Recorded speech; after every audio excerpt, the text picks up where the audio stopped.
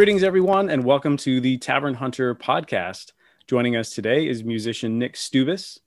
Nick is a guitarist, producer, composer, session player, author, and educator who you may know from his solo work, his work in film and television, and of course, his work as guitarist on the Dragon Age soundtrack. Nick, thanks so much for joining us. Thank you for having me. How's everything there in beautiful, sunny California? It's sunny, nice day. The sun is out. Everything's good. All right. Before we start talking about your work on the Bard songs, please tell us a little bit about your background as a musician and especially as a guitarist. Well, it seems that I've been playing guitar probably for almost 40 years. So I've been at it for a while. I engage in music professionally in a lot of different ways. I love recording and writing and producing, and education's very dear to my heart. And I chair the guitar program at USC in Los Angeles. So that's a big part of my life, and I try to just make it all work together. That's very interesting. As someone who is, like you said, you've got a lot of varied interests and you're plugged into music in a lot of different ways. How did you get connected with Dragon Age? There's an individual by the name of Rainey Shockney that I've worked with for many years in a variety of different ways, and he brought me on as a guitarist on this project. Okay, so you already had a previous connection with him. Right, we had worked together before and since as well. Okay. And tell us about the process of recording the Bard songs. Like we were chatting a little bit before we started recording, and these songs have really connected with a lot of people. So what was it like recording that? What was the writing process? Working with Rainey, working with Eliza Veda, if I'm saying that right. Just tell us all about that, please. Well, Rainey will usually reach out to me and provide me some information, some general information about what the project is, and then maybe provide some reference tracks, some ideas, some sketches, and you go back and forth. We work remotely a lot of the time, so it might be send a demo of something like this, a minute or two of an example, and if it's feeling right, it's like run with that, or let's try this instead of that, and just to get the framework right. And once we start getting that together, then information starts coming like we need this song, it needs to be this long, and here's a sketch, here's the feel, here's a rough mock of it, here's a specific part, here's a loose part, and you start to kind of insert your ideas of what you think that looks like in this format, which is unique because it is in a tavern.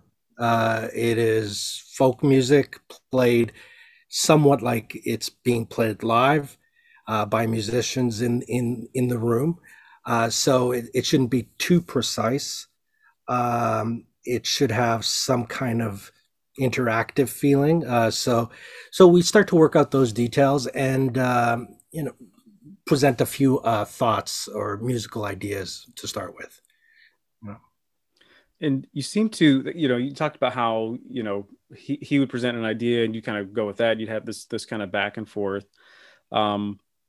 Did you seem to incorporate a few different styles on your playing on the album? Like this struck me, I was listening to it again today and it kind of struck me where there's a lot of beautiful classical playing. There's some kind of strumming as well. And you guys almost created a record of like pseudo medieval fantasy tavern music that still sounds very contemporary. So was your decision to incorporate the different styles kind of a part of that back and forth process? A lot of those decisions are made, and you try something out, and if it's received well, you continue with it. But for example, you said it sounds somewhat contemporary. I didn't try to sound medieval or pseudo whatever time period that is in some, because it's a fantasy period, I guess, right? So what's the instrumentation of that era, and am I even close? And the answer is no. I chose a nylon string acoustic guitar for all of it, So that is not an instrument that you would hear in that period. So I'm already taking a liberty there. So now, stylistically, if I am staying loyal to certain notions of what music would sound like, then I'm already breaking so many of them that Right, I right. feel like I should just capture the basic essence of the time period and then try to make it connect with a modern ear and make sure that it doesn't take them out of the moment of what they're trying to experience, and it enhances it, and it maybe creates a new period, a kind of a parallel universe of music and thought and activity, rather than this is the 1300s or this Right. is, 500 BC or whatever period it is. And quite frankly, I don't know what period Dragon Age is. Um, so that's why stylistically, it's not too loyal to classical music or folk music or strumming kind of stuff. It kind of incorporates all of it, and all of it is there to serve the melodic information and the mood that the music is evoking. So it needs to be emotional on some level. Yeah, that makes sense. And I wonder how many people have who've worked in these kind of projects, either in film or video games, or whatever, have maybe felt a little bit of a connection to like a historical period. Whereas, it sounds like you are more interested in creating like it's a fantasy world. You can kind of make it whatever you want it. And it sounds like you did that a little bit, and it turned out great. And you talked about mood. All of these songs are extremely evocative of that fantasy tavern vibe or atmosphere. Even when you're not in the game, like I'm driving down the road and I'm imagining myself in some tavern far away, listening to these songs. So, was there anything in particular you or anyone else who worked on the album maybe did or referenced to help capture that particular mood? Well, we picked a format that we liked the way it sounded, and Elizaveta, her voice seemed to work well with this instrumentation of some kind of accompaniment that could be a solo instrument, a solo guitar. If it could be played on one guitar, fine. If it required two or three or more, that's fine as well. But generally, I believe most of those are one guitar providing some kind of accompaniment with the occasional additional guitar to fill in parts. And then additionally, there would be one guitar that just plays the melody. And sometimes that melody is doubled by another guitar playing it an octave higher or lower, depending on the range.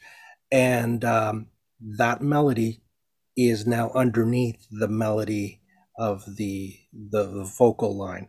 So those songs can stand on their own without the vocal, or the vocal can be there. So the melodies are quite important in how they weave through the songs, and the lyrical content obviously relates to the subject matter and helps support that narrative. Uh, and But the music can stand alone without the vocals on top of it as well. Yeah, that makes sense. Did you it seems like her melodies kind of follow yours on the guitar. Was that kind of part of the process too? Were you crafting more of the melodies and she was following you, or was it more of a combination of input?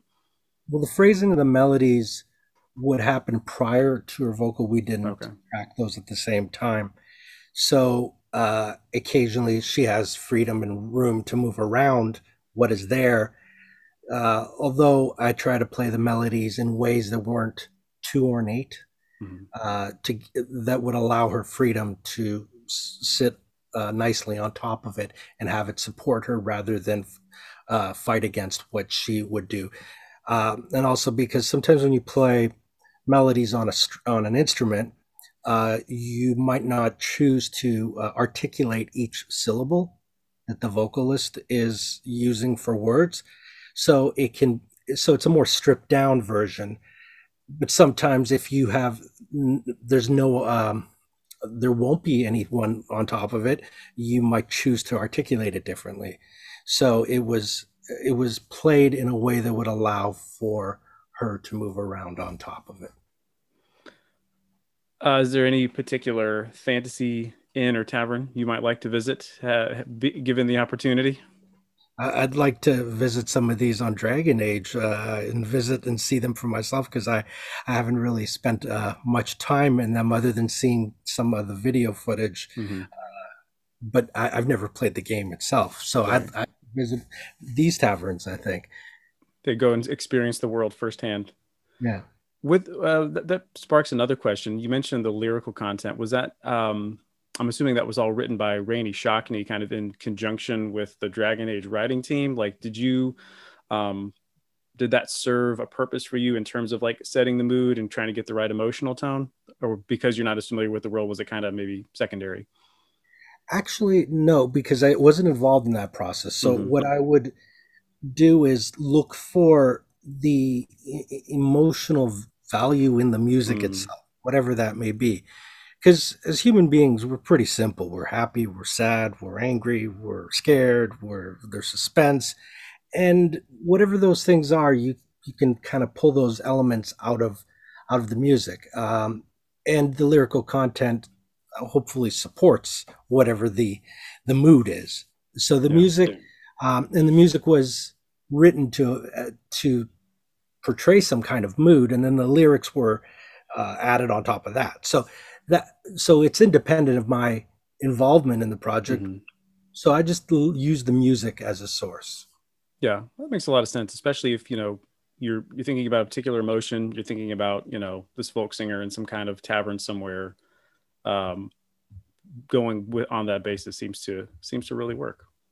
Was there anything else you wanted to, any projects you got going on, or anything you would like to plug before I let you go? I'm working on a lot of different projects. So best way to stay connected with those is through my Instagram. Maybe you'll be able to post that Absolutely. and keep current with what's going on in my world, and that would be a great way to do it. All right, so all of Nick's work is linked in the notes, his homepage, as well as his Instagram. So make sure you check them out and follow all the wonderful things he is doing. Nick Stubis, thanks so much for joining us. Thank you. It's been a pleasure. Really enjoyed it. Fellow travelers, this has been the Tavern Hunter podcast. For more on the hunt for great fantasy inns and taverns, including game reviews, books, music, and more, please visit our website at tavernhunter.com. Our music is Traveler's Respite, composed by Michael Elliott. Thank you for listening, and we'll see you next time on the show.